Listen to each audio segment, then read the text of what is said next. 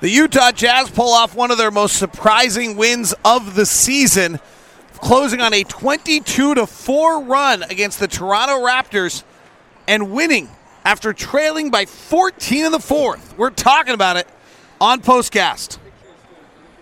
David Locke along with Ron Boone with you after the Utah Jazz stun Toronto, closing on a 22-4 run, outscoring the Raptors 39-20. Raptors lose for the 8th time this year when losing in the fourth quarter. Second time they've lost a 10-point lead in the fourth quarter.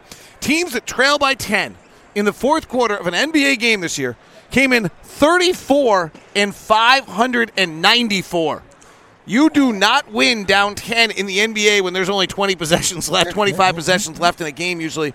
The Jazz did it. Is this the best win of the year by the Jazz? I don't think there's any doubt, David, this is the best win. Considering, what has happened, trades, you're losing players, Clarkson not playing, and you're starting two point guards that haven't played together for a long period of time. And I mean, it just wasn't in the Jazz favor. But, the fight, the game plan, I thought really won the ball game. Let's touch on the game plan for a moment. We'll get into individual plays. What's the game plan that you saw? The game plan was obviously was movement, and I was thinking about that this morning. The movement dictates what the defense does, and that's how you get good shots, and you put players in position to make things happen. And saw Colin Sexton not really dominating the game going to the basket because he was trying to play a point guard position, but he still was able to play his game within the system, that type of thing. So I think going forward, that position it should get a little stronger, but it's from game to game, the game plan is going to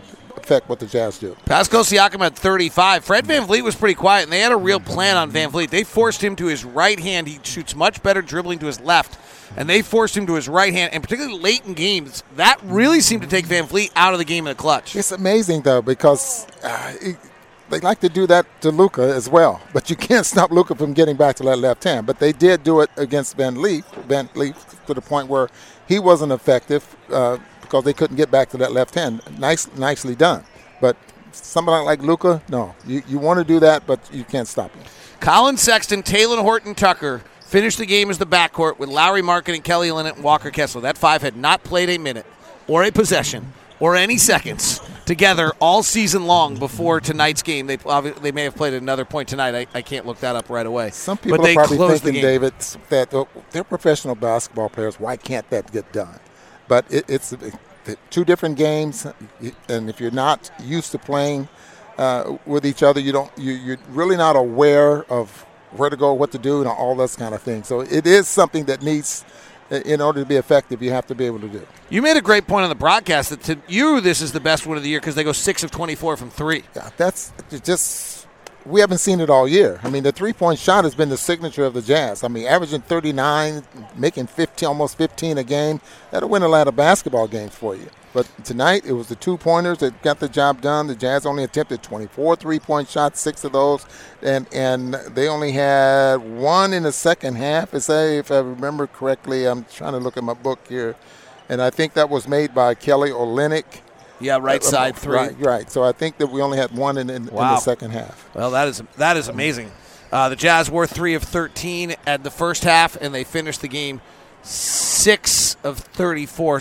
So they had one in the third quarter, 2 in the fourth, according to my notes. I could be wrong on that as they finished 6 of 24. 3-point shots? Oh, yeah, that's right. Rudy Gay had one as well. And Kelly Olynyk tickled himself close to a triple-double, but when the game got close late, that was not the case. So he was a large part of the ball handling as well. But let's talk about the point guard combination. Without Mike Conley, Colin Sexton is back at playing point guard. No Jordan Clarkson tonight to relieve that burden. He's out with non-COVID illness.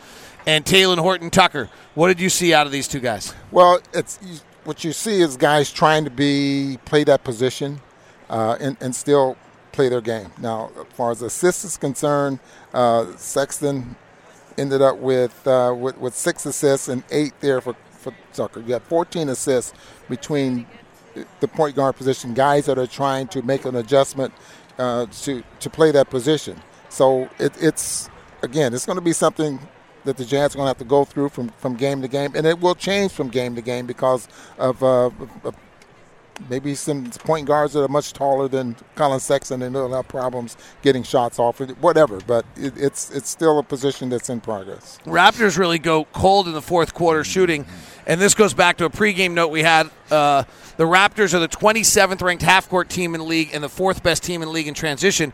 Matt Law on our chat wants to know, what did the Jazz do? What adjustment did they make about the fast break?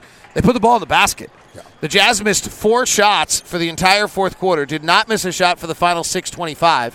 Of the 4 misses, they got one of the rebounds. So there were only 3 transition opportunities for the Raptors in the entire fourth quarter of this game, which forced the Raptors then to play half-court offense, which they're not very good at. And just think about that. The Jazz ended up with, 8 fast break points?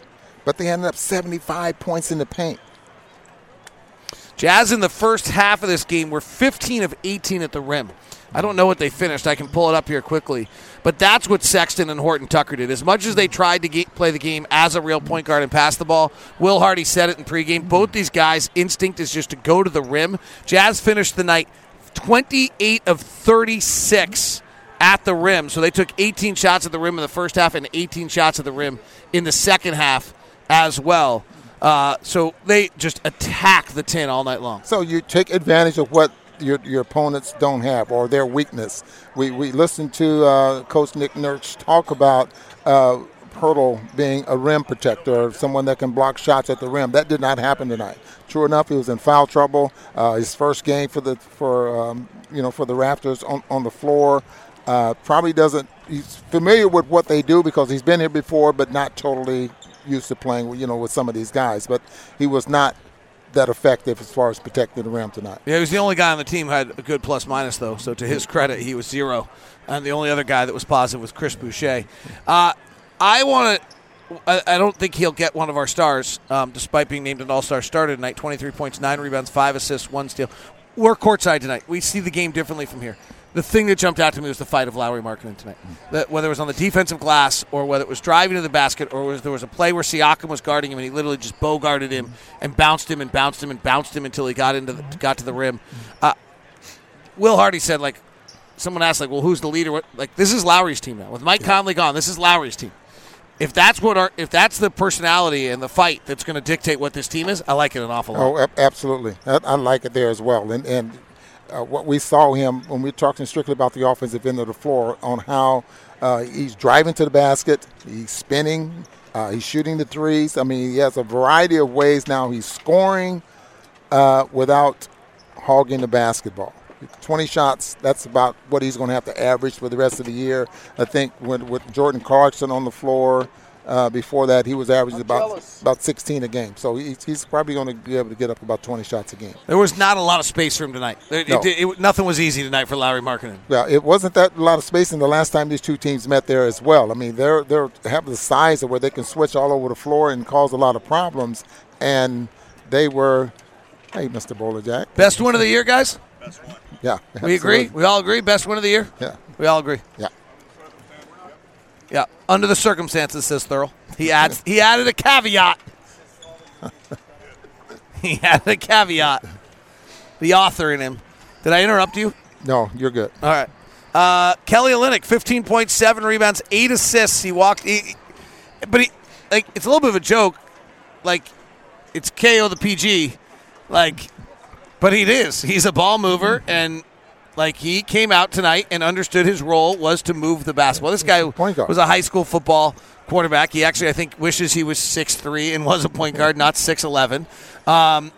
And playing at home in Toronto, where he grew up, on the Canadian national team, it's a big game for him. He was terrific. Yeah, and that footage I was telling you about on their PSN, is that right? TSN. PSN, yep.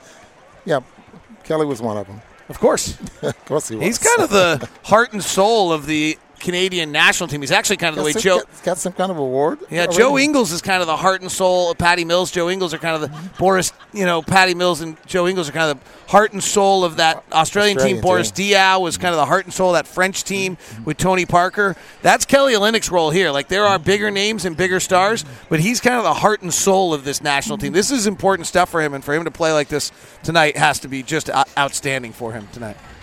All right, time for Walker Kessler. 23 points, 9 rebounds tonight. Really good around the basket, 10 of 12, finishing reverse side layups, stuff like that.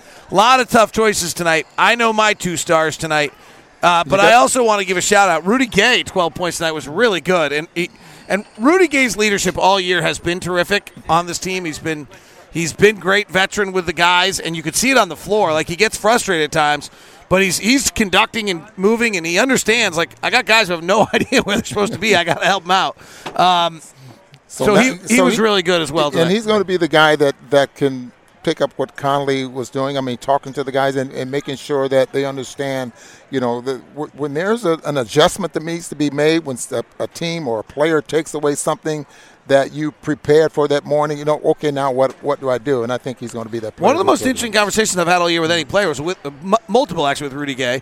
But one of them about basketball was how he wants to lead and things like that. He's like, but I got to play well. Yeah. He's like, I don't have a voice unless I'm playing well. I got to play well to have a voice. So it was nice to have him. I thought his minutes would go up to about 20. He played 16 minutes a game. He's probably going to be in that range for the rest of the year, and hopefully he plays well. JC eats about 30 minutes a night when he comes back, so we'll see how that plays out. All right, who are your 2 stars tonight? Well, I just like, as much as marketing Kessler was able to get it done, I'm going to have to go with the point guard. So am I. All right, we're together. Colin Sexton, Taylor Horton-Tucker are our stars tonight. Jazz win it in really closing on a 22-4 run. They go 13-17 for the field in the fourth quarter. They make their final 11 shots. Super impressive win by the Utah Jazz here over Toronto. 122-116. Have a great one. All right.